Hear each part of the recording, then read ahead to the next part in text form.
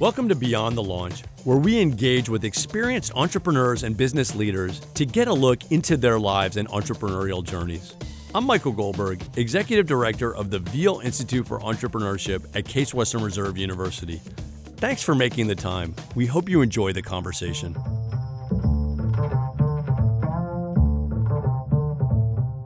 It's a thrill to be able to welcome you, Sam, kind of back to campus, not in the normal way. This is a series that we kicked off kind of earlier this year, and sort of given the crisis and the changes, we've actually really ramped up our programming. So we have your friend Arti Shadna is going to join us tomorrow as part of the seminar series, and we really appreciate you taking a few minutes to join. The format that we have for all of our sessions is to have a student at Case moderate, and we're thrilled that Raghav Rao is able to do that today.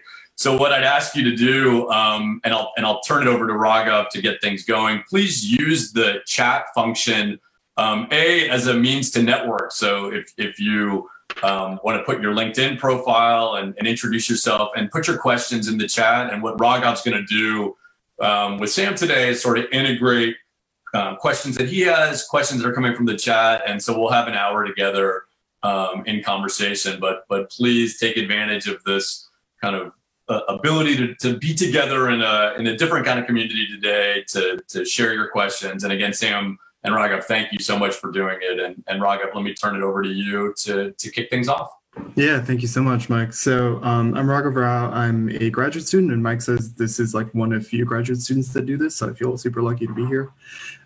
So I work at the Institute for Smart, Secure, and Connected Systems, or ISACS for short, and we do a lot of multidisciplinary research with Internet of Things and how it intersects with the world at large, whether that's public infrastructure or healthcare and energy. So this call felt super relevant, and I'm super excited to be here. Sam? Great. So just quick intro, Sam Jadala. Let's see, long history. I'm at Apple right now doing, running their home, building out their basically services for the home. Joined about just over a year ago. Was a Case in the 80s when computers when the PC was just getting started. It was actually an incredible time. Went to Case because they had something called computer engineering, which was, sort of the digital side of electrical, and just kind of thinking about how to build computers and operating systems. And that's what attracted me there. And they had a great financial aid package, which really mattered to me, somebody who couldn't afford college. So it was a great place. Went from there to Microsoft. And I could talk a little bit about that, and then ended up being vice president of a division at Microsoft. It was about a $12 billion division. Was incredibly fortunate to kind of join Microsoft when it was 1,400 people and stay until it was about 55,000 people. And then I went off to go do investing. I was a venture investor for a while, and then decided to have the third phase of my career, which was to kind of be an entrepreneur. Later in my life, which was kind of wild. So corporate exec, investor, and entrepreneur. Now I kind of am in the bonus act of my career right now, as I think about it, which is trying to be an entrepreneur in a big company. I joined Apple mostly because the people and the opportunity to come in and help Apple figure out how to do the home in a new way. So I'm joining you from Sun Valley, Idaho, in the mountains of Idaho right now. So thank you for having me. Thanks for being here, Sam. So to start off with, something that we're all facing right now is the lockdown and quarantine. Do you want to talk a little bit about how that's affecting you and how you're achieving a work-life balance and what working from home looks like for you?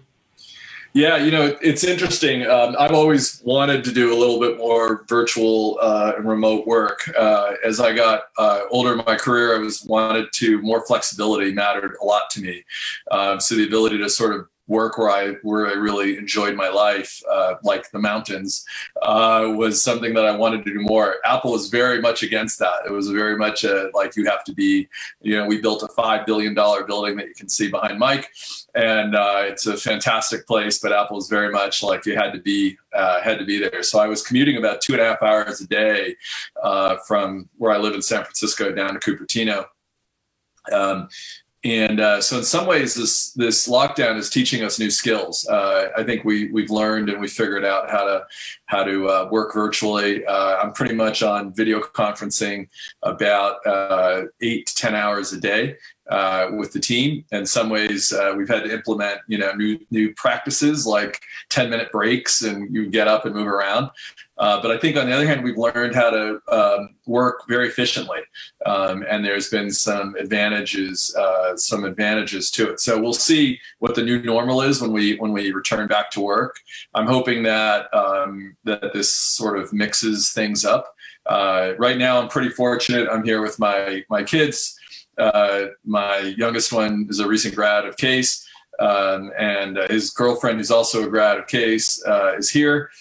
So we have 7 of us right now in this house, and so we are all in simultaneous video conferences. I've had to upgrade the Wi-Fi network here to make sure it worked well to support it, and then we have fun dinners together. So I feel, despite all the circumstances, I feel incredibly fortunate. Thank you. That sounds really fun. So to kick things off, you've, like you said, you've been in a bunch of different roles, from big companies to small. So how is your current role at Apple different from any of your previous roles? So the way I think about it is, I joined Microsoft when it was 1,400 people, and I was one of the first systems engineers hired at the company. So they didn't really even know what the role was. In fact, I remember answering an ad for a database engineer at Microsoft. Turned out they didn't even have a database. They didn't know really what they were looking for, and I got fortunate just to join it. Actually, funny side story: my classmates, all engineering guys from Case, all tried to talk me out of it because they thought that Microsoft wasn't a legit, serious OS company, didn't know how to build operating systems. But I really liked the people. They had a 31-year-old CEO named Bill Gates, and it was a journey I just wanted to join. And really, there wasn't a lot to it other than that. So I was part of that company from the start, 1,400 people to 55,000 people. So I was really one of the folks that was there and helped shape things. And it was really an exciting place to be. I'm entering Apple in a very different way, where it's, already has well over 100,000 people. It's one of the largest companies on the planet, certainly one of the most profitable companies on the planet. And I'm the new guy. Now I've joined at a senior role, but I'm still a new guy. And so I've taken this as an opportunity. I describe it as, I decided I was going to be Willy Wonka, Charlie and Willy Wonka's Chocolate Factory, if you know the movie. I just was going to be amazed by everything. I wanted to go into Apple, and what I realized was my experience only mattered so much if I could figure out how to take my experience and apply it into Apple. What that meant was I had to learn Apple's culture. I learned how Apple made decisions and how they got things done and what worked and what didn't work at Apple. And perfectly good ways of working and perfectly good ideas in other places may not work at Apple. And so I had to make sure I didn't fall into that trap. And one of the things I've learned in my career is that the culture of a company really, really matters. And if you can figure out and understand that culture and adapt it to, and adapt yourself to that culture in a way that still allows you to be productive in the way you know how to get work done, then magic happens. And so that's what I'm on the journey at Apple, which is I'm trying to learn the culture and understand it. I've been here just over a year.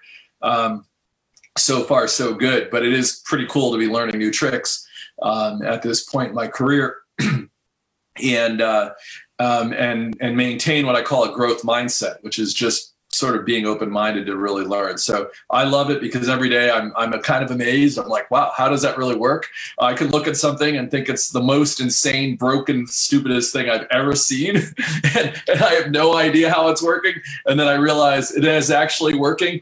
The other part about it that's pretty cool is when I look at all the things that don't work at Apple, like all the things that I think about are really broken, all I see is opportunity. So I'm like, wow, this company is that amazing. They are doing this amazing work. They're that profitable. And all of these things are still broken and need help. And I go, okay, well, that's why they hired me. That's where I can come in and help them. So it's been an incredible experience. And I use it as an opportunity to feel like I'm, almost a fresh grad again, coming in and just trying to absorb and learn as much as I can. Awesome. So speaking of growth mindset and a lot of opportunity, the recent quarantine and pandemic has really changed the home paradigm for everyone. And being the new head of Apple Home, how do you see that affecting? Does that change any of how you saw what you thought what Apple would be doing in any way at all? Not entirely. I do think that the home. It's going to be interesting. So I've started buying, in the stocks in the market just because I think, the market will start to recover. But one of the sectors I'm interested in is the home space. So, home improvement. So I've spent now about a month in this house with very few hours outside of the house. And my son is at Home Depot as we speak buying. So I am improving the house. So I kind of feel like this is going to be like, there's more here. And if you think about now bringing work into your home and doing it, home office and people sort of commuting, the nature of commuting and how much you need to commute is going to change. I think that now that people feel comfortable in a video conference and engaging in a pretty deep way and being very efficient, I think it's going to open up some new opportunities. I wouldn't say it's really changed our strategy. I think it's too early to think about are we going to go chase something new that we didn't think about before COVID hit? I wouldn't say that that's the case at all. But would I say that that things like video conferencing and FaceTime and all of these things, like at the younger generation, you probably FaceTime a little more than we do. But my friend group, we're always audio. We're just on the phone. It's all audio calls. All of that has changed. Every single call by default now is video. There's a lot more that gets communicated. It's just a different experience. And I think that's going to be permanent. I think that's going to stay. And so better cameras in the home, how you use vision, intelligence in the home. What's clear is the home opportunity for us to bring intelligence and capability is it's needed. The challenge in the home is it's a very low price point. People don't pay much, and we really haven't figured out how to make things super useful for people that it's super compelling.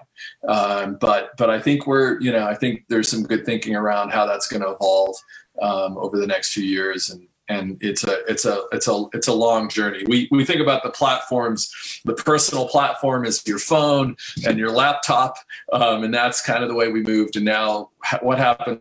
Think about the home as your platform and what are all the capabilities that can happen there. So I'm excited about that opportunity, but it's still, I'd call it the very early innings for this game. Awesome. So we have a couple of questions from the audience. So Mitch, he says he's a crew management senior, and he asked what was the most difficult about the entrepreneurship process. I know you talk a little bit about the 1% principle, where running a company as if the 1% is likely to happen is not a good way to run it. So do you want to talk about that a little bit? Sure. So in my 40s, I decided that for sport, I would start a company. And it wasn't really because I wanted to do anything other than I thought it would be a really great growth experience for me. I thought it would be fun to learn how to start a company from scratch. I started several divisions at Microsoft from scratch, but I was always part of a really big balance sheet and very profitable company and all of that, and a great brand. And so starting something like literally,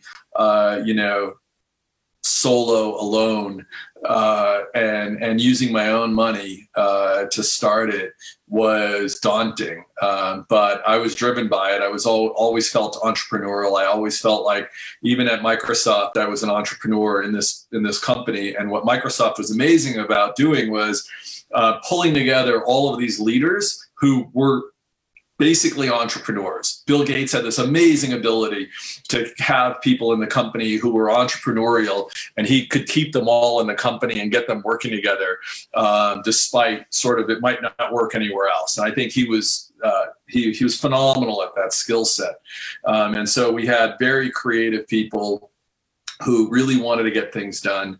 And we had an environment where we could work together in a collaborative way and I think achieve really amazing things.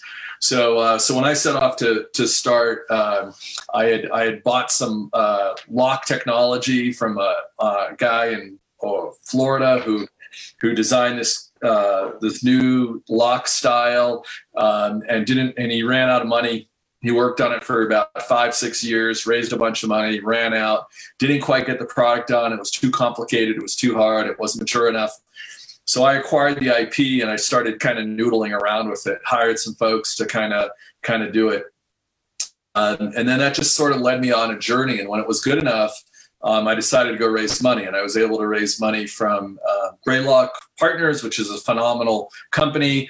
Ashim Chanda. So tomorrow you'll hear from Arti, but Ashim, Arti's husband, was my classmate at Case. And we were friends back then, which is kind of cool. He wasn't the guy who invested. Reid Hoffman, a guy named Reid Hoffman, who started LinkedIn, was the guy who invested in my company.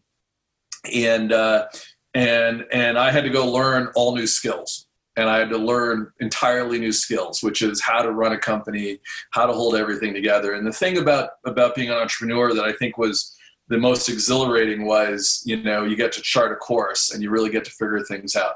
The hardest part about being an entrepreneur is literally every single day, it feels like you are going to get blown up somehow. Every single day, you only have two emotions. One emotion is this incredible exhilaration of just like, I got this thing. It's amazing. I am so excited. I can't stand it. It's great. I don't want to sleep. I just want to work on this. And then the other emotion is, it's over. I'm dead. It like everybody's quitting on me. I have no money. I'm never going to make it. And so you literally run from those two emotions, and there's nothing in the middle. And it is exhausting. I felt a little of that in the early days of Microsoft, but it was a much bigger company. We had a few thousand employees, but we still felt like we could die. So what you learn as an entrepreneur, what I learned was that leadership matters, that people follow you, that they're joining the team because they believe in you. Investors join because they believe in you. And you have to do everything you can to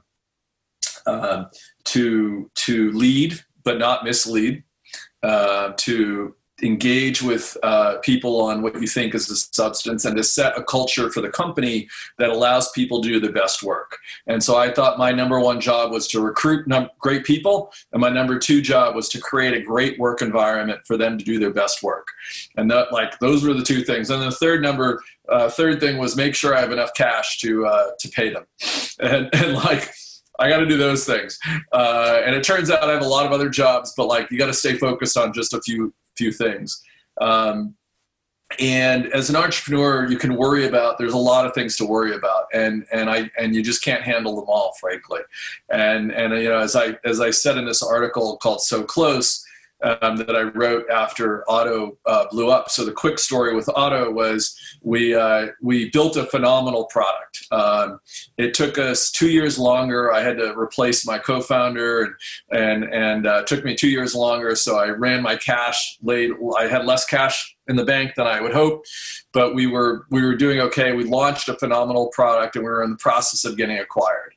And it made sense for all of us. It was going to be a fantastic thing. We were going to help this public company turn themselves around, and we were going to be the digital platform and everything. And then the morning of the close, actually the morning that we were supposed to get money wired, they called and said, yeah, we're not wiring money, and we're not even doing the deal anymore under any circumstances. Happened to be a week before Christmas. It was impossible to go get more money at that point because now the biggest acquirer that I could get just walked. So now we're kind of a scorned company. Makes it very difficult to go to anybody to get money.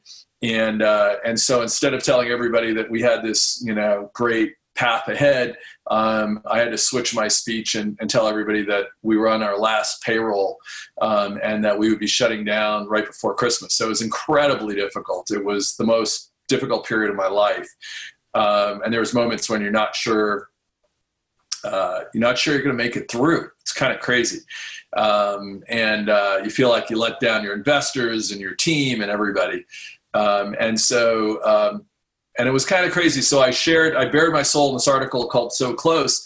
And it was interesting, the feedback I got. One big feedback was like, that's phenomenal. Most entrepreneurs never talk about the difficult parts of being an entrepreneur. They only talk about the great success. The other part is I had all these sort of, Monday morning quarterback people who had never been on the field, never thrown a football, and were telling me how to, trying to coach me in new ways to do it. And so I basically was like, screw you, I sort of two things I walked away with. One is, unless you're an entrepreneur, I actually don't care what you think. Unless you've actually been on the field and tried it and learned, your feedback is not useful to me. And I don't really care. I thought I understood what it meant to be an entrepreneur. Until I did it, I realized I knew nothing. And then when I was an entrepreneur, I realized it was a whole new skill set, because the emotional drain, the emotion behind being an entrepreneur is entirely different than you can ever imagine. And so I had to build thick skin to realize, screw you. If you weren't here, don't criticize, because you don't even get it. The second big realization I got out of that was that the difference between success and failure, if success is you made a shitload of money and failure is you didn't make it, is almost not quite arbitrary, but it is almost there. Okay, meaning there are so many paths and so many little things that succeed. Timing, the market. You just realize that, I was 1 hour away from being considered this fabulous entrepreneur who was a great corporate exec and investor and now a great entrepreneur. And then on the other hand, I'm a failure, right? Because the company didn't make it. Well, I built a product that nobody could build. Apple wanted to buy the product. They loved it. They were like, literally, they hired my team, people, because they were like, this was phenomenal. We built something that was amazing. But I would say that when you look at if you did the right time, if you just happened to get bought at the right thing, or the IPO market just opened up for you, or you happen to raise capital at the right period, you're phenomenal. Now imagine if you're an entrepreneur right now and COVID hit. Okay, there are going to be thousands of startups that are going to shut down in the next 2 months. Thousands. Okay, were they failures? Or did the guy who did Mark Cuban, who was like super smart guy, Mark Cuban was a great guy, but he sold something at a period when you could sell anything and you could sell it for billions of dollars. Was he more of a success than somebody else who built something really substantial and didn't get it sold? So I am very critical of people when they think about success and failure. I think it's a journey. I think you try different things, and what matters is, did you do it in a quality way? Did you get great people around you? Did you build something substantial? Did you focus on the right business, elements? And if it all lines up, you're going to get lucky and you're going to shoot the gauntlet. And it only takes one bullet to kill you. And you're being shot at all day long. So I think you can't take it personally. And I learned to create a little bit of distance between the outcome and the journey. I was all about the journey now, and I'm a lot less about the outcome. Thank you. So would you mind talking a little bit about Otto itself? Because everything about it is so, I don't want to say outrageously new, but it's an it seems like a very expensive product. If you just tell someone, their first reaction is, oh my God, $700 for a lock. It's the first time I've someone call a door lock a home entry experience.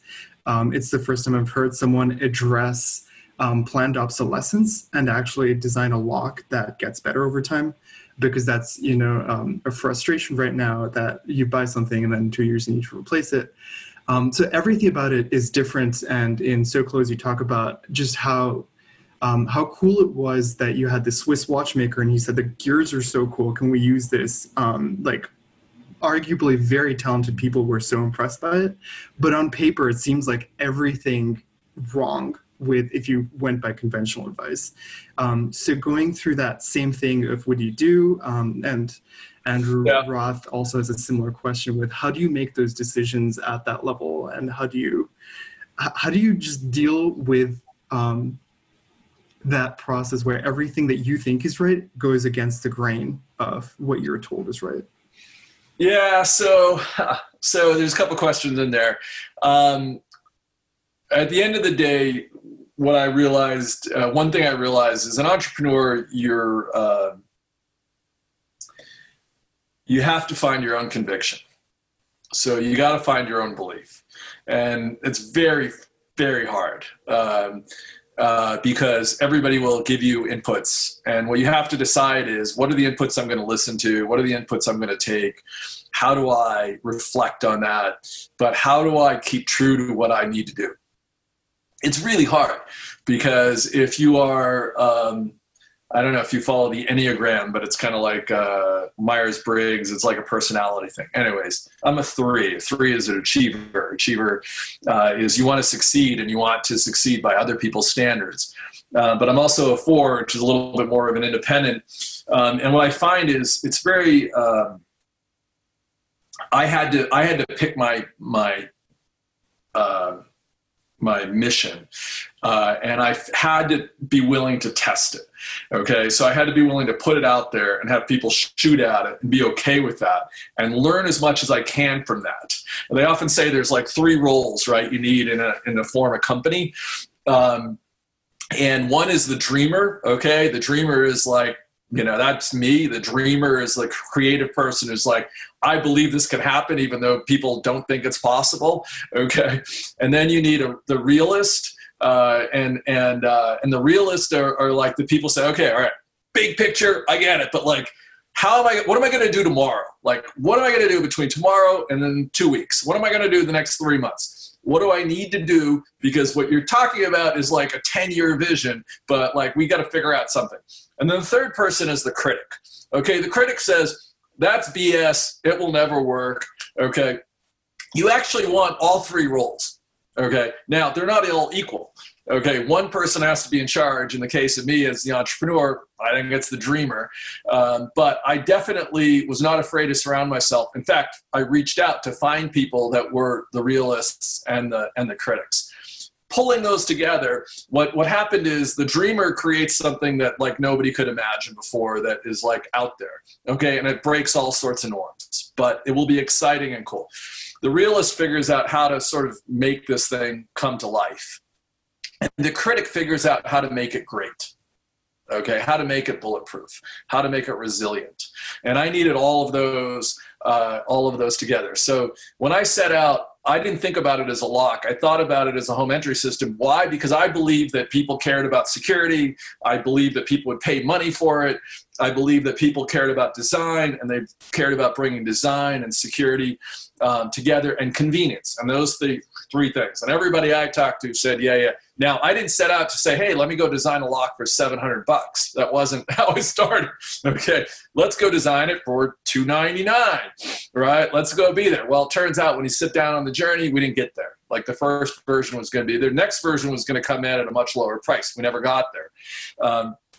But I decided that at some way along the line, I decided that our reputation as a company was going to be built on our first product. And I wanted that first product to be kick-ass. And I did not care if we didn't sell millions and millions and millions of units. I wanted people to pay attention to us and believe that we could build something that nobody else could. And then I could always figure out how to do it the next generation. And I already had that kind of under plans. So that was what, but I did get shot at. Like, that was, people were like, hey, that's great, Sam, but that lock, you should sell that same lock for $150. I was like, go ahead. If you can figure out how to do that, go ahead. But I was trying to cater to somebody who cared about design, cared about convenience, cared about security.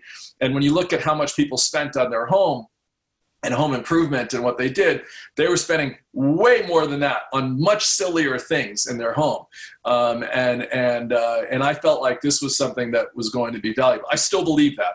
Okay, just to know, I think that security should not be cheap, or it doesn't have to be cheap. I think if it's intelligent and secure, people will pay. Nobody has built a lock anything like Otto yet. Okay, it's still now a couple of years later. Nobody's come up with anything even close, and we'll see. But anyways, that was the philosophy behind what I was trying to do. I was perfectly, like I said,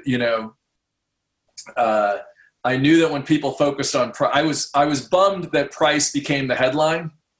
That really pissed me off, as opposed to the greatness of the product. But because nobody had seen that before, it turns out most locks, if you buy a brand new door, most locks cost more than that, but it's buried in the price of a door and people don't even know it. And so anyways, that was, the media picked up on that, and that became the issue. But frankly, I still, last point on this is, I did have a moment where I had to make a choice about price. And I had a choice. One thing I could have done on the first version is sold it at no margin. And it would have been $499. And I would have taken price off the issue. But I wouldn't have made any profit. Or I could have sold it for a margin, had a business, and try to go. And one of my advisors gave me advice, which was like, do the right thing for the business. And that's what I thought. And I just didn't think that price was going to be that big of an issue. Looking back, I could have easily done the other thing. I could have done $499 and maybe I would have been better off. I would have run out of money a lot sooner, but I, ran out of money anyway. So. Oh, thank you. So we have a question from Cecilia Hampton.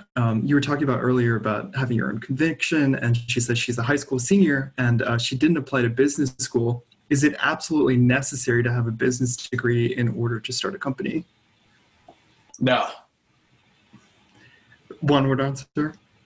I don't know. I mean, listen, I work for one guy named Bill Gates, who, and then I work at Apple, and Steve Jobs. I think that there's a lot we can get into, like what I think the value of college is. I was on the board of trustees for, I'm an emeriti now, so I was on the board of trustees for Case for 16 years. At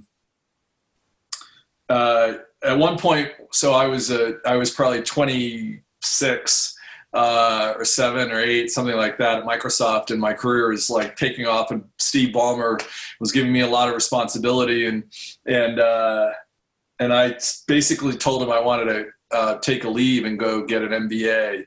And he turned to me and he said, well, how many MBAs do you want?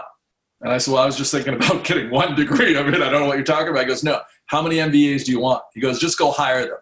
He goes, what do you want?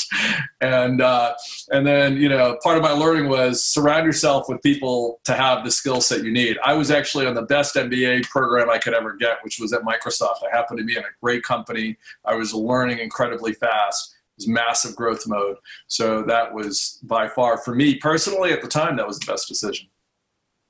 So a lot of Case seniors right now are going to leave college into a world that's very different from when they enrolled in college. Do you have any advice for them as they face a completely different economy coming out? I mean, we've been in this incredible bull run for, well over a decade. When I started at Microsoft, 2 months later, we had the crash of '87, which was at the time, one of the biggest crashes since in decades. I didn't even know what a crash meant. I didn't know what stock options were. I didn't know what stocks were. I didn't understand why everybody got all upset. And what over time, what I realized is, this economy is, there's always ups and downs. It's over a long period. I think every time we come out of it a little bit stronger and a little bit better. And typically in difficult periods, it forces you to be more creative. And I think you actually learn more in more difficult circumstances than in easy circumstances when everything seems to work. And we've been in that period for the last 10 years. So I think we're coming in. My advice to people coming out of college is always pretty simple. One is pick your boss. The most important thing you can do is find somebody to work for that gives you the space, that understands you, that figures out how to play to your strengths and how to help you grow. And that's a big deal. And then two is adapt, is learn, is just, you're in this mode to go and learn and just try to, do the best you can and achieve. It's what I love about our country in this period right now is when I came out of the case, it was General Motors talking about a pension, and you could work there for 30 years and you get a pension when you were 55. And that was the big reason to go. And that doesn't exist anymore. And what's phenomenal is, you can get together with a couple of buddies and try to start something and spin something up. I do it on the side now. I'm still doing it. I love starting things up. Had I sold auto and made all this money, I was going to build an incubator so I could get people to come, because I was I have 20 things that I would love to go start, 20 companies.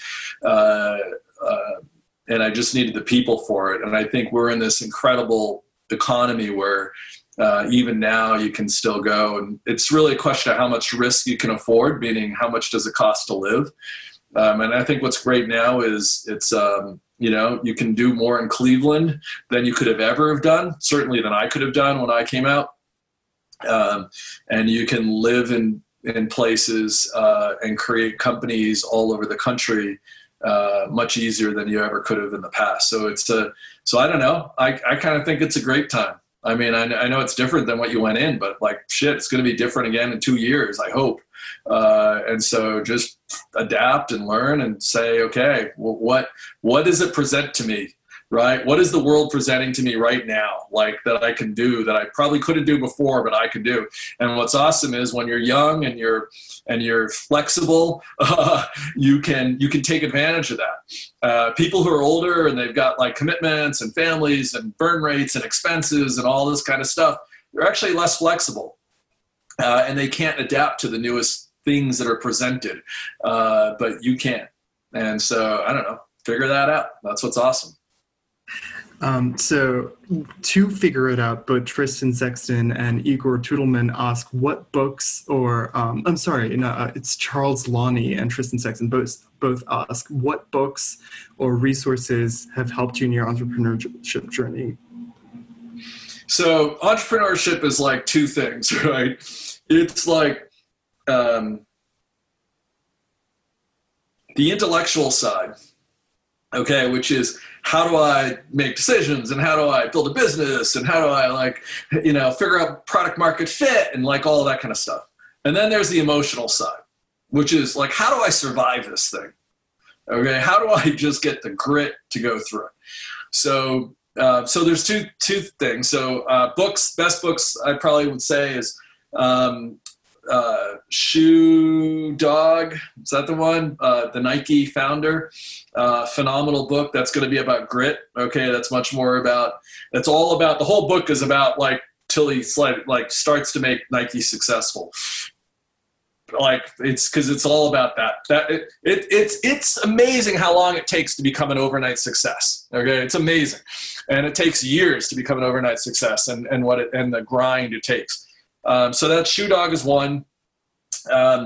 Another one is Thinking in Bets by Annie Dukes. That's really about understanding that there is no right and wrong decision. It's all probabilities. And what does that mean? And how do you manage your probabilities of your decisions, and recognizing that like I said, success and failure isn't a binary thing. It's a probability thing, right?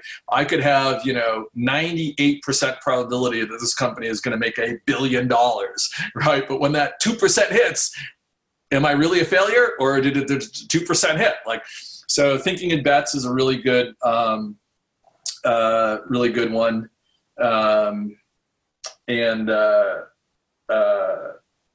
then there's a book on grit, and I think it's called Grit. I can't remember, which is also a very good one, because it just talks about the resilience and what it means. I'll get it if I can't remember the exact name, but anyways, it talks about resilience and what it means. An entrepreneur, literally, we go down with the ship. It is just, I'll tell you what, how many times every entrepreneur that called me after I wrote my So Close article, and founders of companies, who are people who are individually worth $1 billion or more, called and said, I cannot tell you how many times my company almost died. I cannot tell you how many times. Okay, how we pulled it. Reid Hoffman said, PayPal, we were 20 days away from shutting down, 20 days. And we got the management team, and we had everybody come in and pitch ideas on what they were going to do after PayPal failed, right? And one idea that somebody brought up sort of got them to survive another 60 days, which got them to survive a little bit longer, which then they ended up selling for a few $1 billion. And then they built, the next thing, and all they went off and became the PayPal mafia.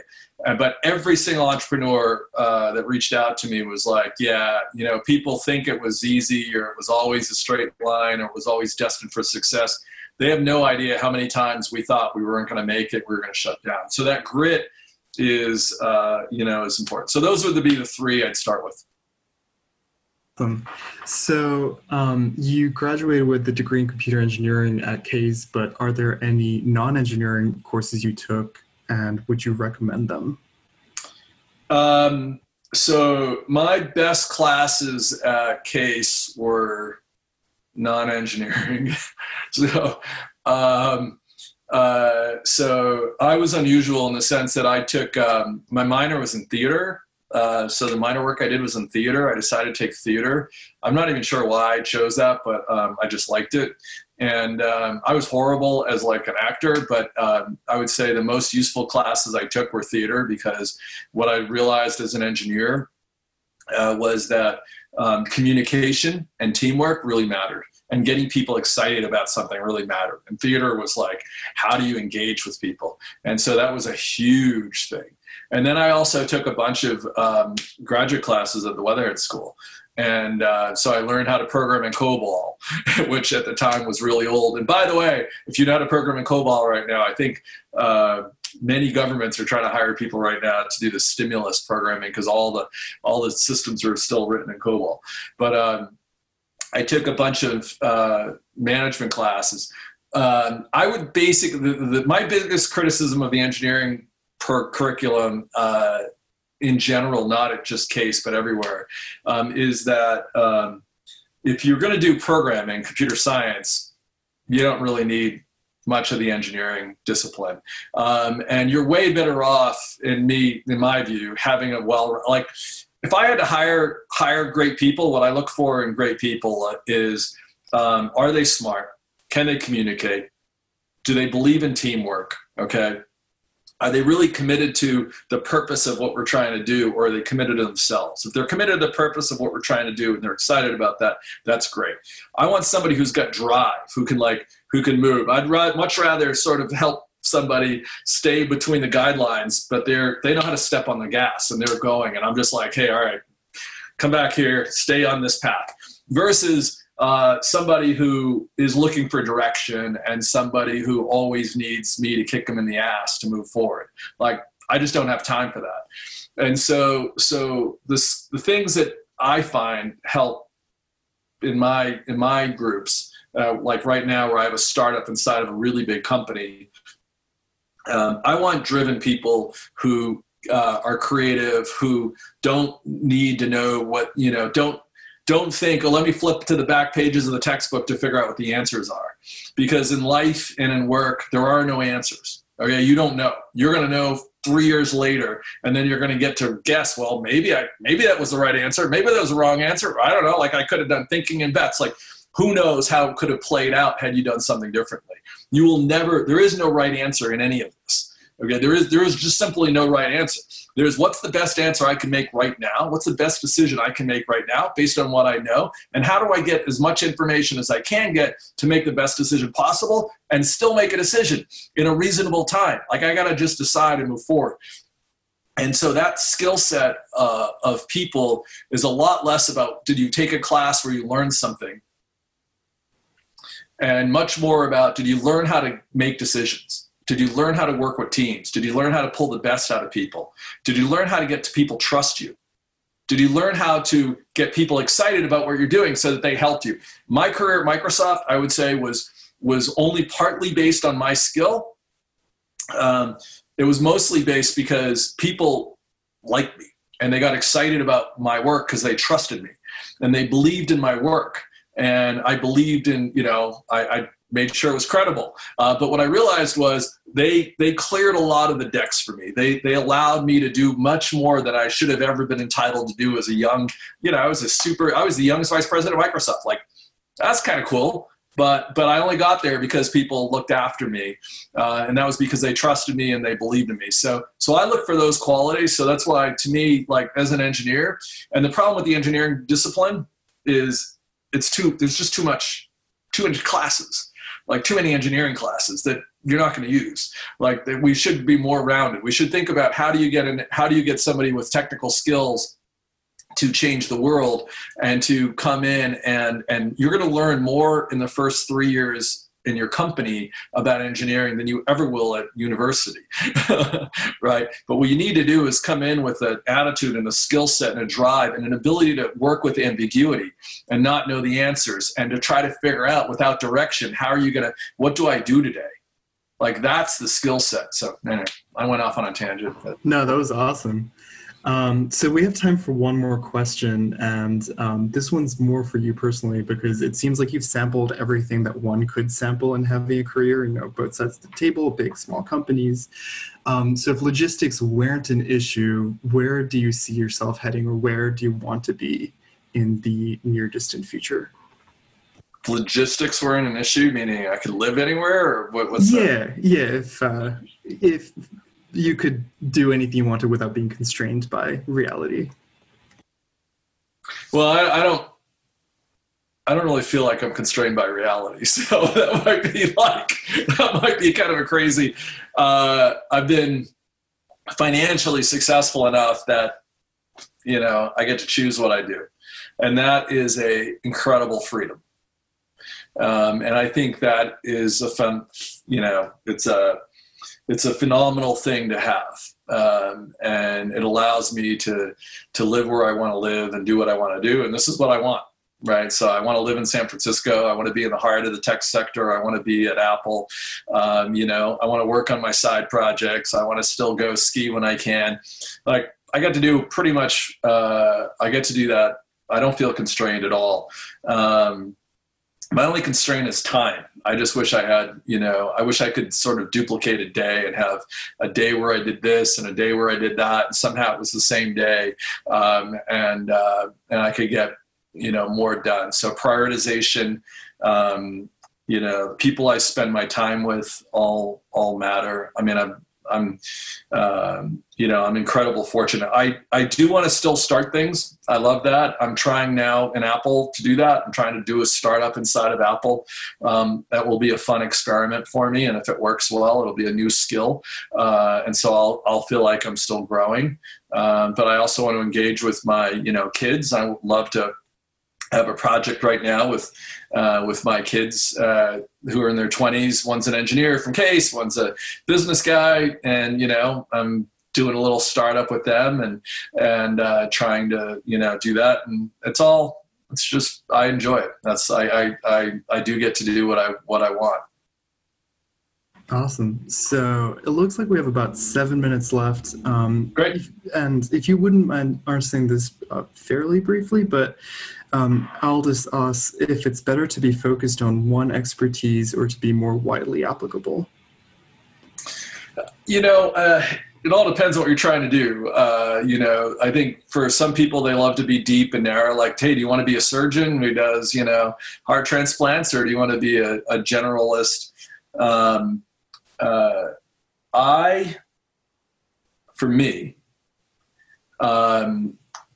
I decided that I'd like to reinvent myself. So Microsoft put me into my first job at Microsoft was a systems engineer. Didn't even know what that was. I did it. It was really awesome. We were growing so fast. They said, hey, we needed to do this thing. And then we hired a head of sales. We fired the head of sales. So they said, hey, will you just run sales for a little bit? Because we need somebody in there. And I didn't know anything about it. And I went and did it and learned that. And then they said, hey, we just fired the head of tech support. Will you go run tech support? And I know nothing about tech support, but they're like, but we trust you. And I jumped into all of those roles and found out that I really love it. I loved learning a new product. I loved the idea that I was reinventing myself. I loved the fact that I didn't know it that well, and I had to quickly learn some new skills. And then once things got to be pretty stable, I put somebody in charge of it who actually knew it and could do it really well. And that allowed me to go to the next thing. So I pretty much have done that my whole career, which is I've just reinvented myself. I love that. For me, it's great. So, and I love being in positions where I don't have deep expertise and I got to go and figure it out. That's me personally. That's what motivates me. And so it's what your comfort zone is. I like being uncomfortable.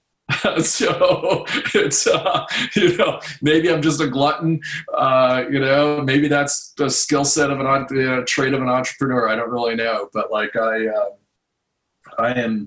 like to reinvent myself, and I hope to keep doing that, all the way to the end.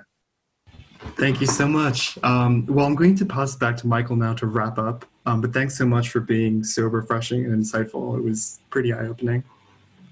Awesome. Raghav, thank you so much for moderating. You did a great job. And thanks to everybody who participated. It was a really nice, diverse set of folks. I know there's some students, some alums, some community members, some prospective students that are looking at the school. I know the admissions folks sent this out. Sam, this is great. It was funny when you were talking about reinvention and the fact maybe we hadn't met before. I may have seen, I was at Red West working for Ed Freese's group. It was the gaming zone when I was an MBA intern. And it was funny, Microsoft, my experience previous, I was at Wharton, and previous to Wharton, I ran voter education programs for the South African election. So I was reinventing myself in 1997 at Red West. So I was probably on some shuttle next to you. Oh, that's hysterical. Yeah, absolutely. Right when what year is that? So this would have been the summer of 98. Yeah. Summer of 98. Cool. Yeah, Red West was just opening up, I think, back then. Maybe a year or two. Yeah. It wasn't free food at the cafeteria, but it was pretty good. Yeah, it's a good time. Yeah, no, I think it's a great thing. For me, it works. For some people, you want to be the best in the world at something, or you find your niche and you just kind of figure out how to apply it in different ways. But the cool thing is, we're going to live longer, hopefully, than, anybody in our prior history. And so you've graduated, your early 20s, you got a long way to go. So make it interesting, make it enjoyable. Keep it going. I don't like to golf that much. I'd much rather start a business and hang out with, people who want to do something and figure out how to help make them successful, and know that it doesn't always work, but the journey is what we're about. Awesome. No, couldn't agree more. Well, this is great. Well, thank you. It's awesome to reconnect with you.